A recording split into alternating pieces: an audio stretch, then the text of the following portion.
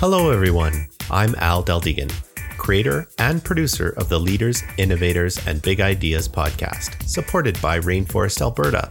This podcast showcases the people who are working to improve Alberta's innovation ecosystem.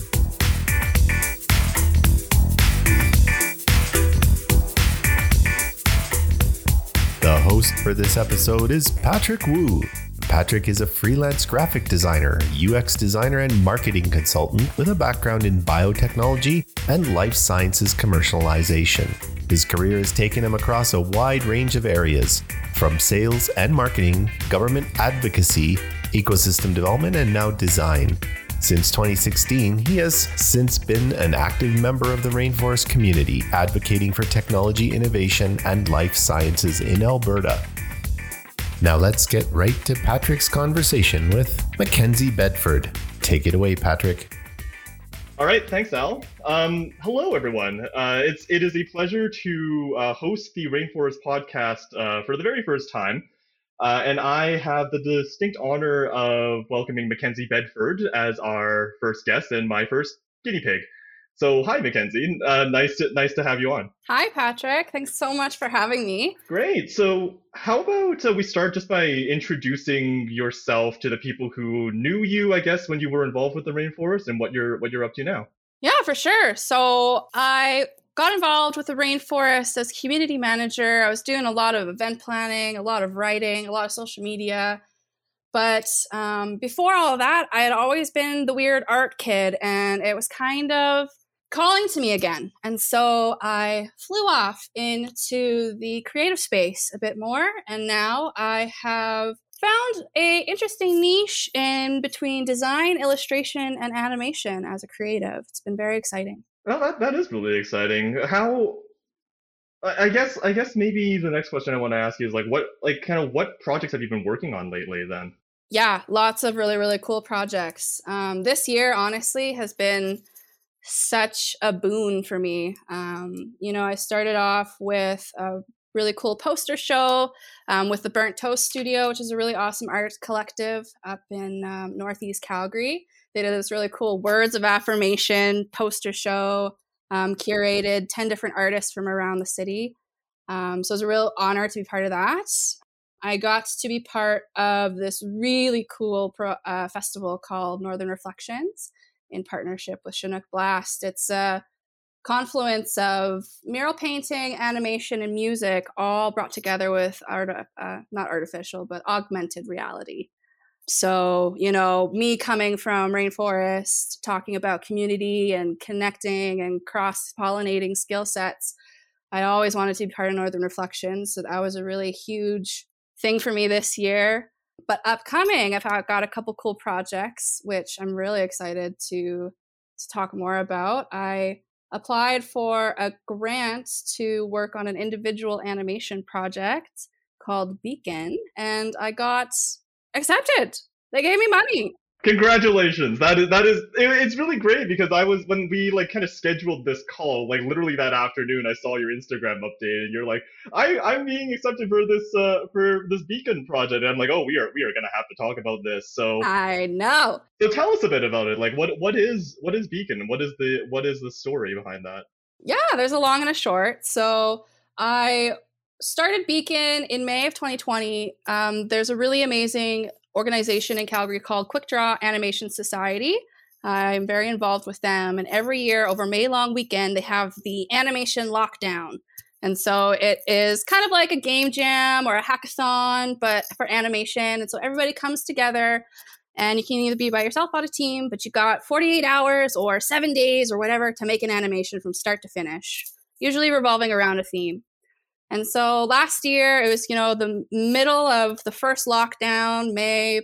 So Quick Draw took the event online, made it 7 days, and it was my first time participating. So I just sat in my basement for 7 days and pumped out a 3-minute animation by myself. And if you're not familiar with animation, it takes a long time. Typically, you want to draw 12 frames for each second of animation. And so you can kind of imagine the time that sort of thing takes.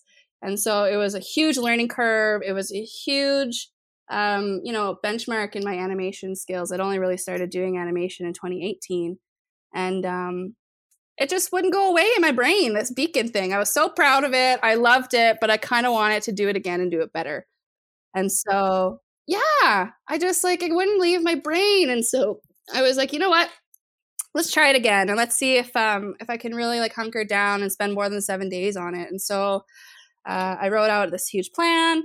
It was the second time I've ever written a grant. The first one just didn't even get read because COVID made everything crazy. So, yeah, so funny. So my second ever grant proposal, sent it off in September.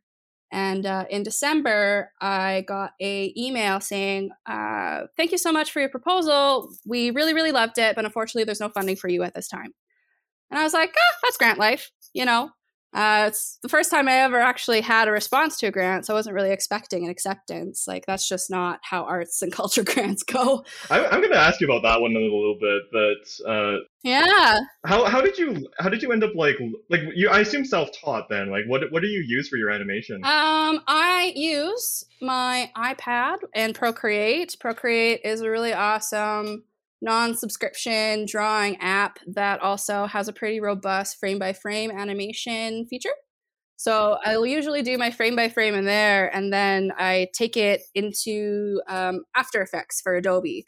So if people are familiar with Photoshop or Illustrator and Premiere, smush those two together, and that's After Effects.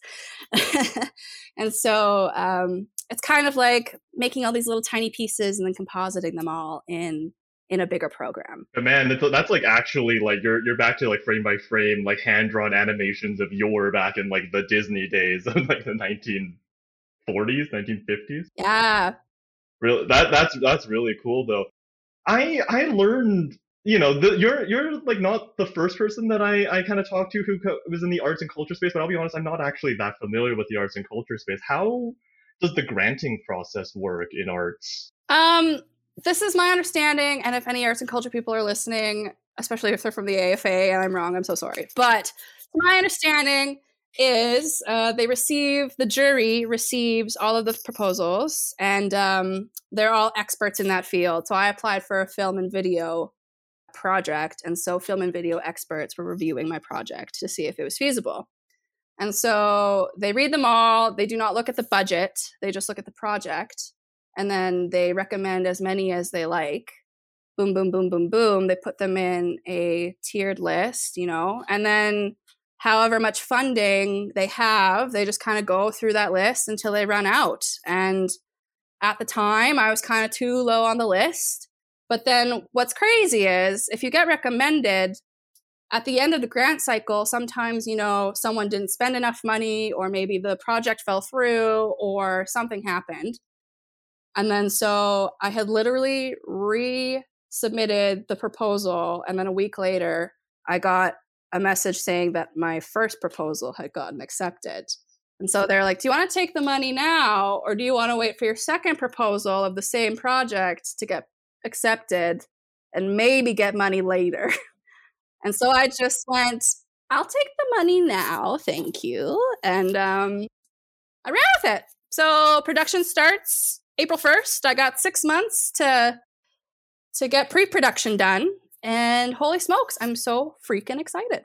So will it just be a one-woman show, or are you going to be bringing in a team to help you out with this? Bits and pieces. So I have intentions to hire some local musicians. I'd really love to get a bespoke soundtrack for my project.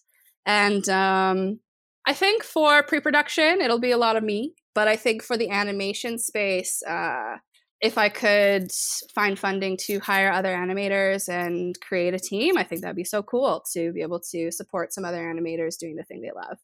Yeah, I'm usually a lone wolf, but I've started to learn the power of bringing other people on, and so we'll see where it goes. That's exciting. Yeah, for me, still working as a freelancer myself, sometimes I wonder whether or not there are projects where I'm just I need to bring someone in to help me out. But so far, I'm the one who usually helps other people do their projects, because I'm usually the one who gets subcontracted out to other things. It's really interesting to kind of see it from the other perspective. And part of me is just I don't know if I can manage people. But we'll see how that one goes.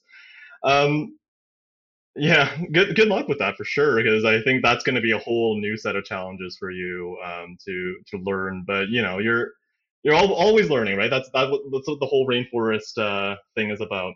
One other question I wanted to ask you then, like, do you find opportunities to kind of bring what you have, what you've learned from the rainforest into your current work? Like, I know art inherently kind of has like an innovation thing as part of it, but like, have there been kind of opportunities that you see where you kind of combined a little bit of the two?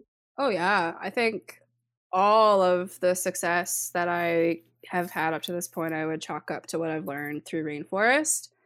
Finding the opportunities, finding the people to talk about how to get to those opportunities, figuring out how to, find organizations that help you and care about you and want to help you succeed. I would be nowhere without Quick Draw Animation Society. I have been sponsored by AMAS, which is the Alberta Media Arts Alliance, and they were someone who gave me money to take a 3D course, and then through Media Arts, there's just this huge community that makes you feel so not alone. Does this sound familiar? And I don't think I would have known to look for any of that if I hadn't seen what it did for so many people through Rainforest. Yeah, these are organizations that I don't know a lot of people know very much about because, being in kind of technology and stuff like that, it's a little bit, it's a little bit adjacent to the whole art scene, but Calgary has a very vibrant art scene, or so I've been told many times, but I'll be honest with you, I don't know that many people in the circle. So do you find that, the community has been really supportive for you? And have you gotten a chance to kind of collaborate with other communities outside of Calgary yet? Or are you hoping to at some point? Honestly, yeah, that's a really good point. I haven't really had a chance to get too far outside of Calgary quite yet. I'd like to blame COVID, but I'm sure I'm sure it's a couple other things too, but I definitely am applying to out-of-town opportunities. There are networks within, Quick Draw and with the other organizations that I'm part of that have those external networks as well. It's a step that I haven't been able to reach yet, but it'll come eventually, right? Right? Yeah. No, I'm excited for it. How was doing art during COVID? And I mean, everyone is like, how did you do things during COVID? But clearly, you must have been able to. But because you got a lot of chances to do like outdoor murals, and I saw a couple of your things on Instagram. I have 4 of your prints displayed on my like hallway wall right now, because they are amazing, by the way. Thank you. Yeah, it was interesting. I have to acknowledge that I am very lucky and very privileged to, have a partner who was able to support us through COVID and who supports me and my crazy art ideas and doesn't want me to get a real job. And so I chalk up a lot of how far I've gotten so far to how lucky I am in that regard, having a roof over my head and staying healthy. But it's been interesting. I don't think there was much of a transition that was tough for me because, when I was running Rainforest, it was remote. My office was my house. And so I never really had that work from home transition because I've never had an office. But I've started to notice, and I've heard from other creatives, that it's been getting hard to re-energize my inspiration. Creating doesn't happen in a vacuum. Even if you are working alone, Patrick, I'm sure you agree that, it's that back and forth and it's that conversation around the goals of the piece and what it needs to say and what it needs to do and how that all looks. And you can have a conversation with yourself so far and for so long, but, it's been a year and a bit now in, and it's starting to feel a little dry. I mean, I think you're not going to be the only one, and it's not just going to be within arts or like creative work, right? Because you need creativity in all your other jobs too, and so I think you'll find a lot of people in the community who are like understanding and sympathetic to just sometimes you just need to bounce ideas off of people, and you can only kind of rubber duck your way through a creative thing for so long before you start kind of, well, at least for me, like I start going into a whole like cycle of self-guessing, like second guessing, and what in the world am I doing? What is life? What is reality? Is there a kind of like do you find that freelancing has been a lot more fulfilling for you these days compared to working for a quote unquote office, even though you were also working from home? Great question. Yeah. It's a double-edged sword, it's a lot of entrepreneurs probably feel the same way. You love the control, and yet you kind of feel controlled by it sometimes. I do definitely feel more empowered with the work that I'm doing. I feel like I'm building my own legacy now. I feel like I'm building my brand, and I feel like I'm able to build out something that resonates with me 100%. Rainforest always resonated with me, but the work that I get to do now just feels so authentically me, and that's so nice. It's sorry, what was the second part of your question? Well, it was what do you kind of enjoy about freelancing was what I kind of stumbled through, and so it sounds like that's kind of what you're getting at, right? You have freedom, you have authenticity, you feel very in control about what you're planning to do. Maybe then the other side of the coin is like what's been really difficult for you as a freelancer, especially one that started during kind of like a pandemic era.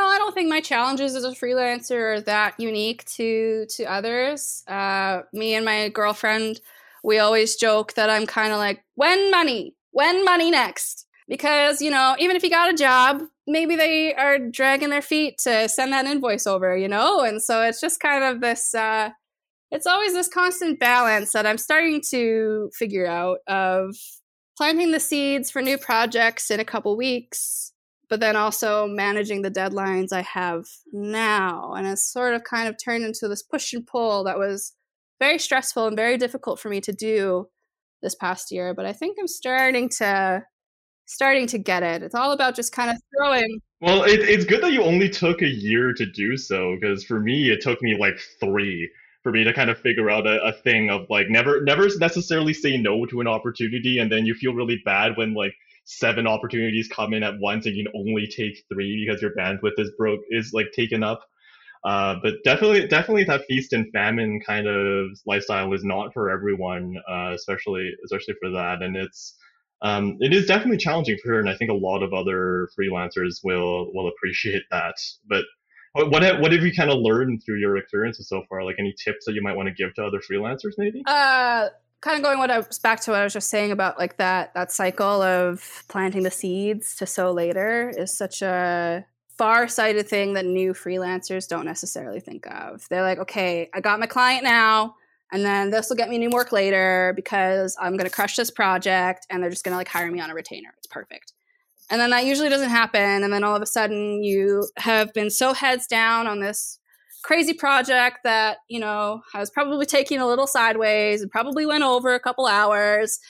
And then you finish it and you're out in the clear of the other side. And then there's no money coming up next. And then you just gotta always just have that foresight. And I think always having confidence in your value, this year I raised my prices. This year I am a lot more on top of people who take a while to pay me. This year I'm a lot more upfront about my quotes. This year I don't try to undercut my time.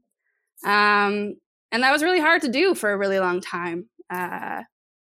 I could go on about all of the facets that make it difficult, but I think there's a reason why a lot of creatives like struggle with that kind of stuff. And like for me, I went through that whole thing too, where like I was willing to undercut myself, or undercut my rates, or undercut my value just so I can say that I have a job, even though in the end it was like the amount of time and energy that you're putting into it is not necessarily worth what you get out of it. Because in the end, you still kind of need the money to live.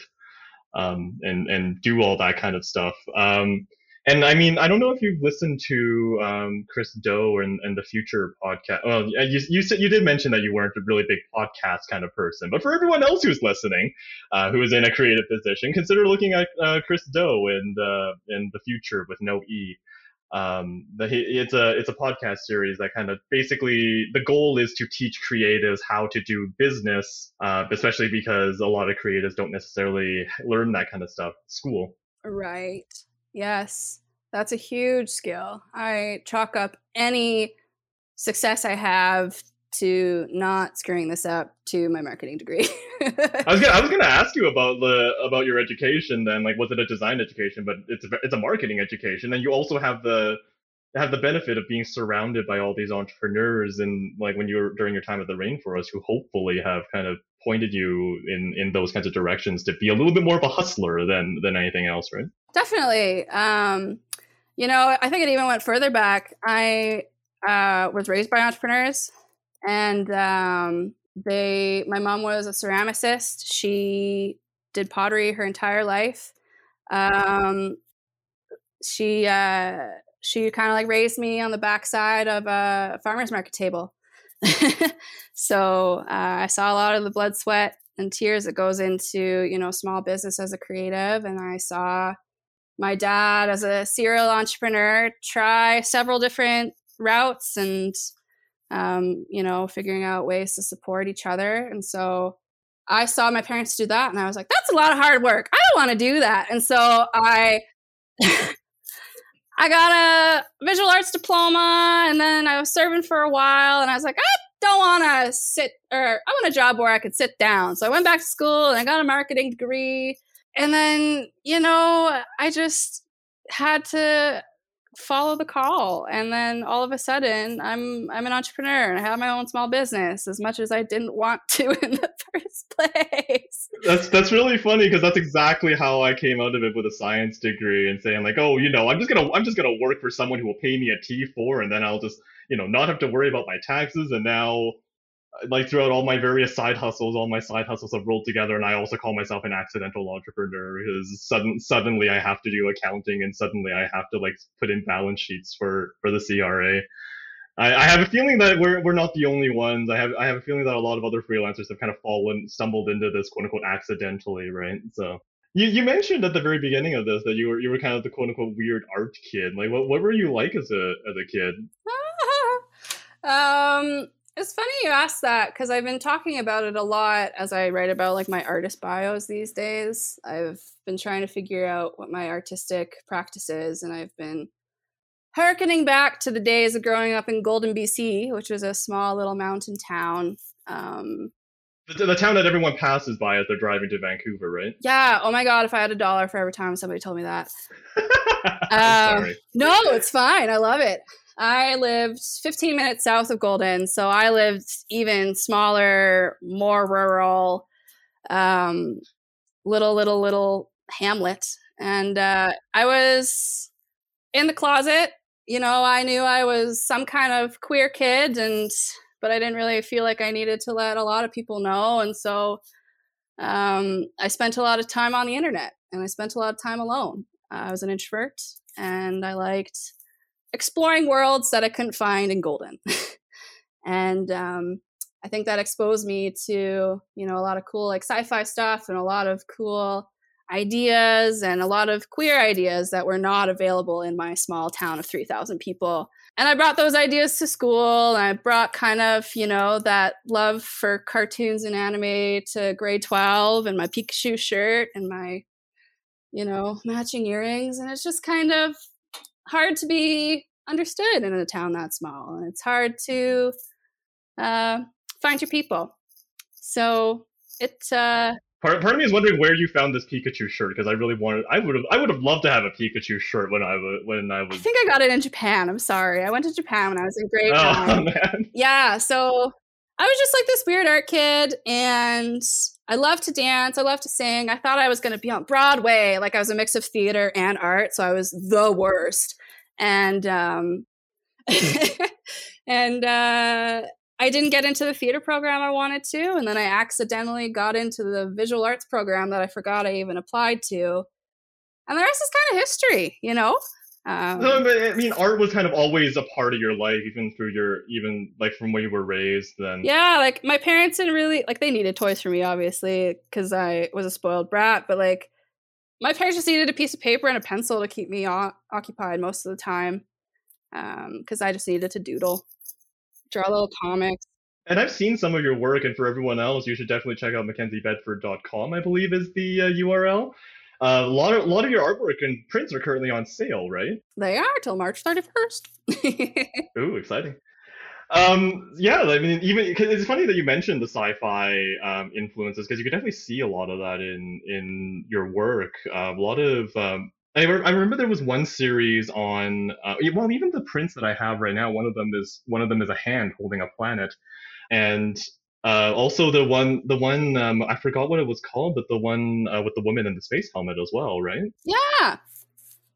Yeah. I think I just call her Cracked. I have some stickers of her made now. Oh, exciting! Yeah, lots of merch available too, and they're all beautiful and shiny, and the cardstock is like really, really nice. So just I'm not supposed to be selling too much of this kind of stuff, so I'm doing it for you. But maybe the last thing is, and is there anything else that's been like really biting at you, like something that you just really want to tell the audience out here? I think when you reached out to check in, if you want to call it that, I was like, oh geez, what have I done since Rainforest? And we've chatted, and I think it's safe to say that I've done okay. And I think a lot of that is honestly up to the fact that I've just kept trying things. I kept learning, and I kept applying to things, and I looked for those little nuggets of resources that could take me to other opportunities. And so I think whether it's arts and culture, whether it's the tech space, whether it's wherever you are, there is a community there already. It just depends on the size. And then I think then it's up to you to see what sort of impact you want to make on that size. I definitely have fallen in love with Calgary's art and culture community, and I really hope that I can help grow it. I hope that one day, the arts and culture and the tech side can both play with each other a bit more. I want to see more Northern Reflections, more of the Chinook Blast festival we had this year. And I think that if Calgary's communities, from what I've seen, those two that I've been a part of, if they just started to talk more, if they started to play together more, Calgary could even be more established as a destination for innovation. Sounds like we should be seeing something from you at Beakerhead in the coming years then, isn't Fingers that right? crossed. Yeah. That's Fingers definitely crossed. A bucket list dream. Yeah, I mean, this is really insightful for me as well, because like I said, I haven't actually known that much about our arts and culture scene, but it's a lot more vibrant than I think a lot of us realize. And so, this has been really awesome to kind of get some insights from someone who has been involved in that for the past year or so. Where can people find you? You can find me on a couple places. Like you mentioned, I have a website, MackenzieBedford.com, and that has all of my socials. But you can find me on Instagram at MackenzieBedford, and I will be creating a Patreon soon for pre-production of Beacon. I'm not sure if I'm allowed to say that on these things, but you can find me in a couple places, and I hope I find you around too. Well, if someone is listening to this podcast sometime in the future, go and check out and see if the Patreon is up and running, right? Fingers crossed. But yeah, I think this has been a really awesome conversation. Thank you so much for your time, and thank you so much for sharing what you've been up to since the last talk, which was quite a while ago, hasn't it? Yeah, I think it was very shortly after I left Rainforest. Well, when we were still allowed to meet in person, but really, the whole of last year just does not count. So we'll find opportunities to see each other again. But thank you again for joining us, and thank you all to our listeners for joining us in this conversation. And take it away, Al. If you haven't already, visit rainforestab.ca and sign the Rainforest Social Contract. Become part of the inclusive, silo-busting, sector-agnostic, all-industry, open-sourced, ego-shrinking, ecosystem-building, entrepreneur-focused, wide-open social barrier-smashing community known as Rainforest Alberta. This episode is brought to you by Community Now Magazine. Engage, inspire, educate together. Music for the show was created by Tony Del Deegan. Please be sure to share this episode with everyone you know. Also, don't forget to come by and say hi at the next Rainforest event. Let us know what you think of this podcast. If you're interested in being either a host, sponsor, or a guest of the show, send me an email at rainforestpodcast@gmail.com. Thanks for listening.